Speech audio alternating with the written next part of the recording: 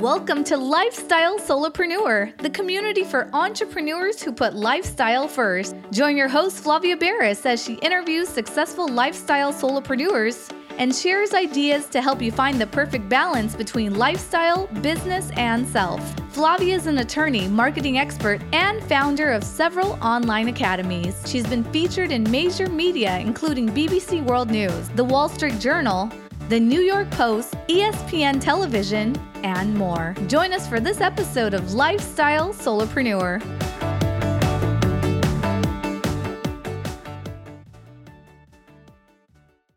Hey, Lifestyle Solopreneurs. Today we get to speak with Jim Sheils. He is a full-time real estate investor for over 22 years, completing over 2,000 acquisitions and rehabs. After his start in Bakersfield, California, he came to Florida to follow the long-term growth patterns that he was seeing predicted for the southeastern United States.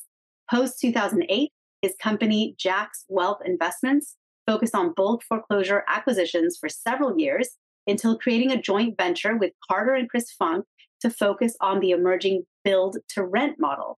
In 2022, after over $300 million in deals together, Jim came on as a full partner in SI Homes. His own real estate investments have allowed him to travel the world with his beautiful wife and 5 children. In addition to real estate, Jim is co-founder of the company 18 Summers and #1 Wall Street Journal bestselling author of the popular book, The Family Board Meeting. His family talks have been delivered on stages worldwide. We are so lucky to have him on the show today. Welcome to this episode, Jim. Thanks, Flavia. Good to be here. So good to have you here. And it's one of those, fun things where I have heard of you, long before we sort of reached out and connected to have you on the podcast. So, your book is very well known. The Family Board Meeting, love that. We're going to talk about that a bit. And I've also heard of 18 Summers. So I can't wait to share all of that, with the audience and all of us listeners. So tell us a little bit about your story, your journey. Obviously, you've done a lot of different things. Give us some of those highlights on what brought you to where you are today. Yeah, I grew up in the Northeast in North Jersey and did not come from money, but I wanted to have money, and not really for fancy things, but be able to do all the things I dreamed of doing as a kid and we could never afford to do. And fast forward, post-college, I really got serious about what did I want to get into? What did I want to learn? What was the path that I could take to be able to buy back my time so I could have time for the important things that my parents never seemed to be able to do, and things that I'd always dreamed of doing and yet had not done. I kept coming back to real estate, Flavia, and I know you're in real estate as well. I like the tangibility. I was not a stock guy, and even though I grew up just half an hour from Wall Street, I didn't like the atmosphere. I just didn't like the feel of things. And so I kept coming back to real estate. And I read a quote that 7 out of 10 millionaires in the US made their money in real estate. And I thought, okay, there's something that's tangible here, something that I seem to enjoy, and there's pretty good odds of becoming a millionaire if I really focus on it. And that's where my beginnings began with one property in Lompoc, California, almost 25 years ago, just shy of 25 years ago. And Flavia, the day I made that offer and my agent called me back the next day and it got accepted, a 3-family home for $152,000, I hyperventilated in my kitchen. I was absolutely terrified. But I got through my first deal. And then I started to slowly buy, fix, and resell other fixer-uppers. And then I created a business out of it. And then saw some writing on the wall in California and left for Florida, which I thought had greener pastures for landlord laws and cheaper pricing, and did more foreclosures, especially after the '08. But after 2015, around 2014-15, the deals weren't there anymore. And we had built up a pretty successful business buying and rehabbing bulk foreclosures for myself and for investors we worked with. But my now partner, my building partner, came to me in about 2014-15 and said, hey, what if we build our own properties instead of fixing up old ones? And hence was born the saying build to rent, building properties specifically as rental properties. And these are single families, duplexes, and quads. And that is my main focus in real estate today, to be able to supply those for myself. And we work with nearly 1,000 investors putting together rental portfolios where we take on the headaches, The new construction takes a lot of risk out of the game for us and our investors. And this model, unlike my old models, did not bankrupt my time. Sitting here today, I'm at my home in Costa Rica that I work from about 3 to 4 months out of the year. And that's what I try to encourage with people that are going into real estate investing. It should buy back your time. It should not create a second or third job if you're doing it right. And that's one of my major goals, is to make sure people figure out the way to get that financial stability without creating a second or third job. And hopefully they're able to create all the family memories they probably dreamed of as a kid, like I did, but could never do. Well, and I love that all the politicians, lawmakers, everybody's crying out, there's not enough housing, there's not enough housing. And you're literally building these homes and increasing the housing stock. You're taking a plot of land where nothing was there, maybe a commercial building, something else, and you're building homes for people. And I that's very worthy in so many ways, but also creates a great lifestyle for the investors and for the people involved on the sort of landlord side and owner side. Yeah. So who are your typical, when you think of like that end customer, that end client, are you building these homes and then selling them to investor landlords who will purchase them and then be more of a passive landlord? Or tell us a little bit about that. Yeah, that's exactly our avatar clients. It's someone who's done well in their career. They might be a successful broker, real estate broker in California. They might be a dentist or a doctor, or own a small business that has done well, and they want to get real estate into their overall wealth strategy, but it's just not their focus or their backyard. The numbers don't work. For example, I'm thinking of a few mortgage lenders who had done really well and business owners out of Salt Lake City. Salt Lake used to be affordable, and that's gone away. So they came to us for the affordability, the cash flow. They had owned old houses before. They liked the enticement of new construction because there's much less headaches, maintenance and repairs, less turnover, better growth and resaleability. And we try to take all the headaches out for them that we can. Now, you're owning property, Flavia. So, of course, we cannot mitigate all risks, but we can minimize a lot of them by how we build, where we build, the management we put into place. Again, we did property management before we ever started building. So that was more of our forte. So we bring that all in. And our average person, again, they don't want to be heavily involved. They want to be exposed to real estate in a positive way, but they want us to do the heavy lifting. And really their job as they build their portfolio is to step in for 20 to 30 minutes a month, review their portfolio statements, and stay in touch with us with their portfolio manager. But we try to take so much of the heavy lifting off of their plate with our model. And we've had great success at doing that. That's why we continue to grow. You've probably just blown a lot of people's minds who are thinking, wait.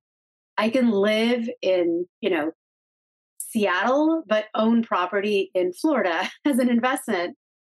Mind blown, because not everybody realizes that real estate is one of those investments where you don't have to be driving distance from where your investment sits.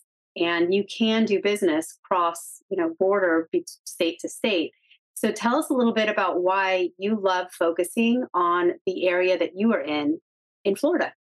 Yeah, Florida's been great. And just you hit something really important there, and that's getting out of your backyard, Flavia. And at first, people don't think that you should drive out of your backyard, and then they think you shouldn't take a plane out of your backyard. But let me tell you, when I first started this journey 24 years ago, I was living in Santa Barbara, California, really beautiful area, right? But the median price of a home was about $895,000. This is 24 years ago. You drive 2 hours inland to Bakersfield, California, where I really started my career. The median value was $91,000. We're talking a whole less zero to be able to start getting into properties. That was just with a 2-hour drive. Now, when Bakersfield went way up in value, to 2004, 2005, the fact I was willing to get on a plane and go to Jacksonville, Florida was a total game changer. And now the good news is with services like ours, you don't have to do that. We can do it for you. But we look for certain things, Flavia, in the markets we go into. First off, you're thinking Florida, oh, you must be invested in Miami and Tampa and in Orlando. Nope, not at all. And the reason why is our job is to find places that are poised for growth and are cash flowing today. Those areas are overpriced, in my opinion, right now. And there's other areas that have great rental rates, great buy-in prices, great desirability, solid areas, great economics. The population is really pressing upwards in those areas. And that's where we focus in. Jacksonville is one example. When I left Bakersfield, California in 2004, I went to Jacksonville, Florida. At the time, it was the most affordable, large-scale coastal city in the nation by far.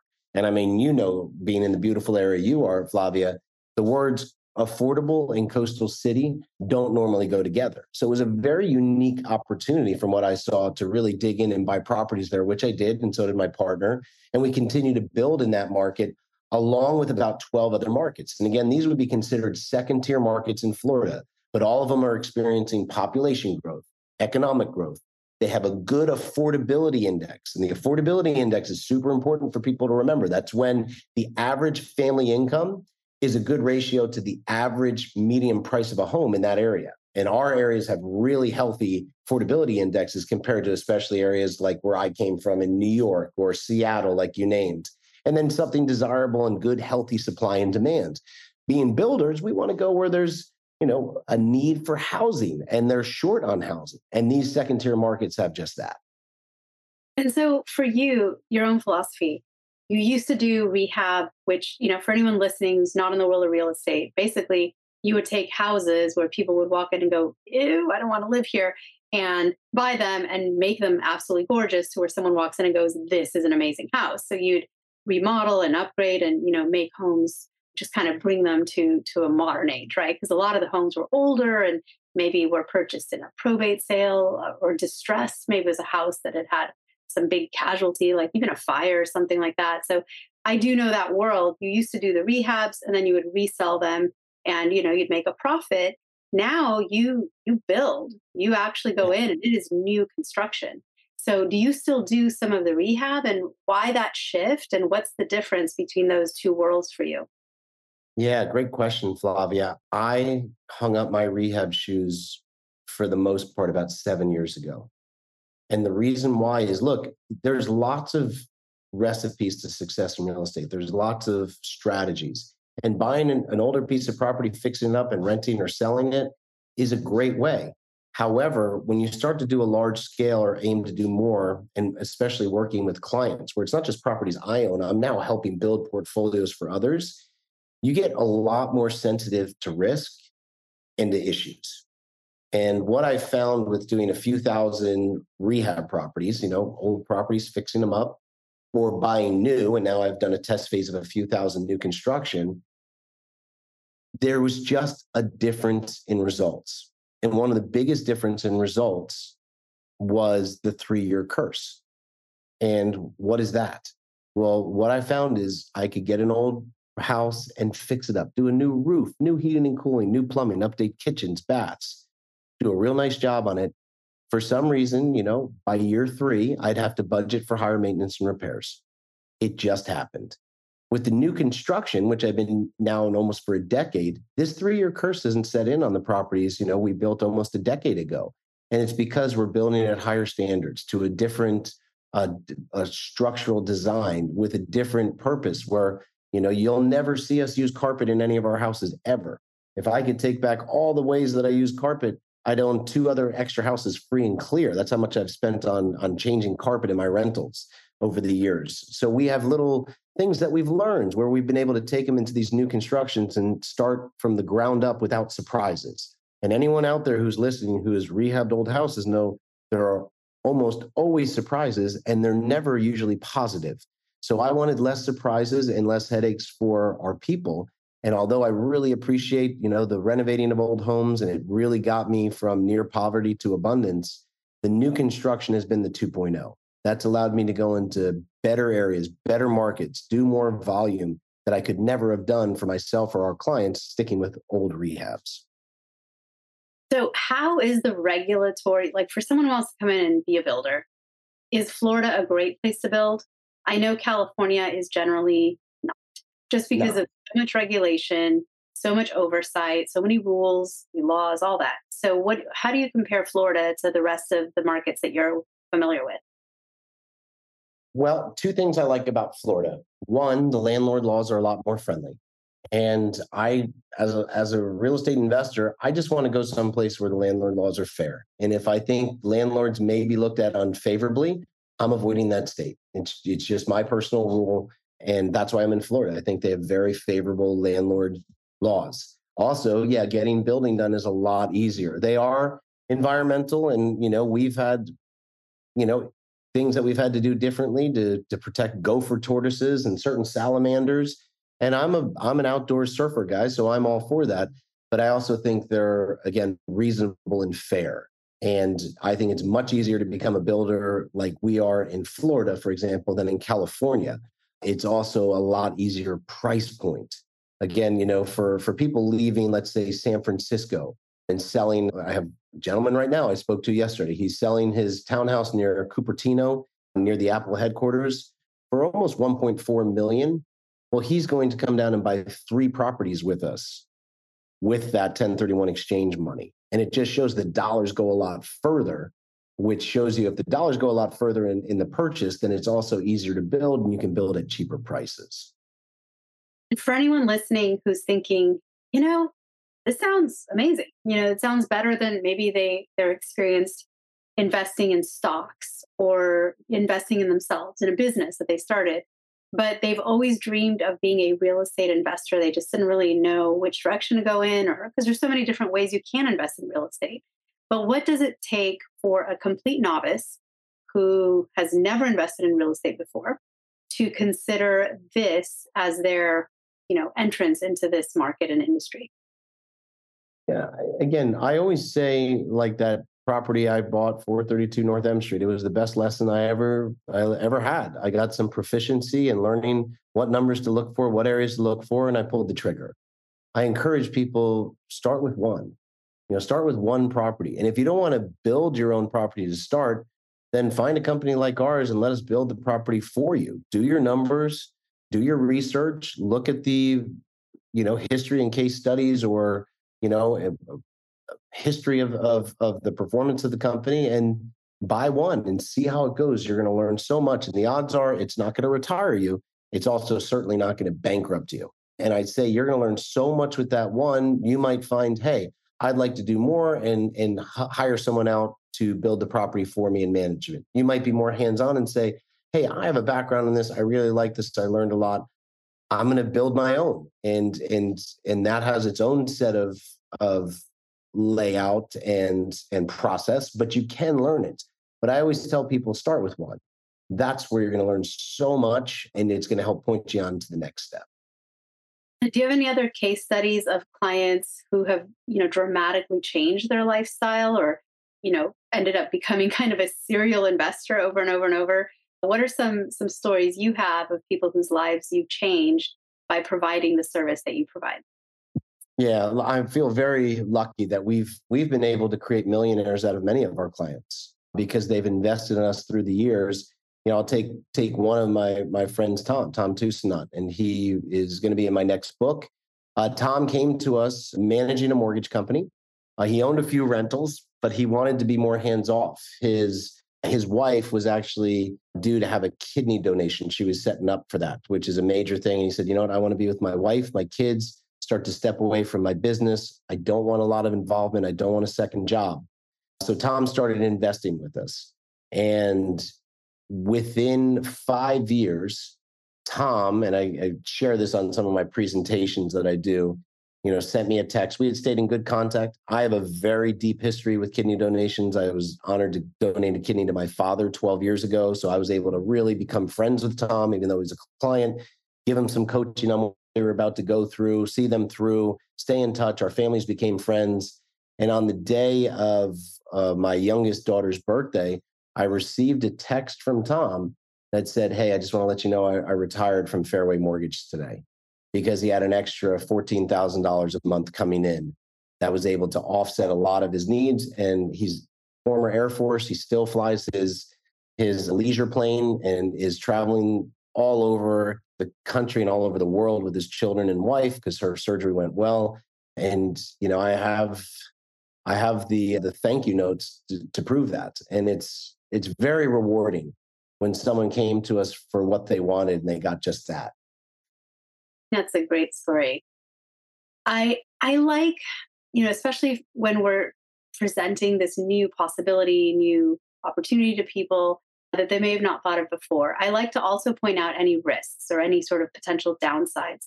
So for anyone that says, "Hey, I might want to buy some rental properties," and do you do just single family homes, or are any of them like multi-family, apartment buildings, or maybe even just duplex, triplex, quads? What's your market? Our recipe is residential real estate, Flavia. So we do single family, duplexes, and quads. That way, we're able to stick in the residential realm. Commercial has its own set of risks that I've always kind of avoided in my career. I've just always done volume of residential. And we stick with those three recipes of single family, duplex, and quads. And also for that, something I haven't talked about, all of us in our world right now, Flavia, know that interest rates have been a pain in the neck for the last almost 2 years. And we decided to help our clients. We now actually have in-house financing. So where a lot of people on a duplex or quad are walking into a mortgage company and they're getting quoted 8.5%, with our in-house financing, we're getting our people locked in at 5.75, which makes a huge difference in their cash flow. So that's another reason why we stick to just these smaller residentials. By doing in-house financing, we're able to get much better rates for our clients, which obviously gives them much better cash flow right off the bat. And I want to point out, because a lot of people are like, well, I got, a 3-4% mortgage for my home I live in. Let me just say that usually if you're buying an investment property, the interest rates are not the same as if you're going to live in a home. So you can't compare the rate you just quoted. I can say from being in the industry is for an investment property right now, unheard of. I actually don't know any other. I personally don't know. I haven't heard rates that low. So that's pretty amazing. And I think that probably has given you a leg up on attracting real estate investors to come your way, because just that low cost of debt is amazing. Yeah. And I think you bring up something interesting, Flavia. I think if anyone who bought 3-4 years ago their home, they're sitting in a great interest rate. Congratulations. But I think they might get a little bit of sticker shock if they're just starting to look around, whether it's an investment property or a personal property to live in. They're going to see not quite the rates they were getting back in, 2019, for example. So what are the risks of investing in single family homes and duplexes and quads? The biggest risks that I've seen is tenants. You want to make sure you know how to screen and manage tenants. Location is key. I'm a believer in buying in solid neighborhoods. If there's high crime and issue in the neighborhood, it's too much work. I don't want to invest there. And also condition of the property. What I've seen really chew up and just mutilate new investors is buying a fixer-upper property that never stops needing fixing. And if you watch these older properties that they underestimate the amount of maintenance and repairs needed, and it just consistently, month after month, bleeds them with one thing to the next, and then they just surrender, give up, throw up the white flag, and sell the property at a loss. I find if people would look for just a property in a little better condition, in a better area, and know how to screen the tenants and manage the tenants, a lot of that risk, again, cannot be completely taken away, but it can be minimized greatly. Great advice. Great advice. So more of your advice is in your book, Family Board Meeting. So what is the Family Board Meeting? What is the book about? What was the genesis of writing it? And where can people find it? Yeah, the Family Board Meeting is more of an extension of the other side of my life, where I always said I wanted to be successful in business and successful at home. And unfortunately, getting into real estate young, I got to meet some of my heroes at a young age in my early 20s. And I was really sad to see what happened behind the curtain, truly, with their personal lives. They had huge balance sheets, but very dysfunctional home lives and really non-existing family lives. And that scared me because I knew with my drive, ambition, initiative, that could be me. So I always had a goal to live differently, to have more of a legendary family life, if you will. And all that means is I got to spend time with my family when most people couldn't. I could do the things with them that most people wouldn't be able to do. And that's what the book is about. It's about how do we stay grounded in our family life as we build our business or portfolio or career. And I give some simple frameworks and rhythms that were imperative to me staying grounded in my marriage, in the relationship with each of my 5 children, not just one of them, and truly enjoying the time that we have together. And that's, the tagline and the name of our company is 18 Summers. And the reason why is there was a study showing that the average person will spend 85% of the quality time they ever have with their children by the end of the 18th summer. When you stop and think, that makes a lot of sense. They're off at that point to college or the military or some endeavor, and your 20-year-old is probably hanging out with you a lot less than your 5-year-old. So I tell people, if you've received that advice for these people you're listening to this, to be the solopreneur, and some mentor has told you, hey, put your head down for the next 10 years, make it happen, then get back to your family life, they'll understand. I think that is horrific advice. I don't think it has to do that. You can't sprint the whole way. You can't hold your breath with family and come back in 10 years and think things are going to be grounded and civil and connected. It just doesn't work like that.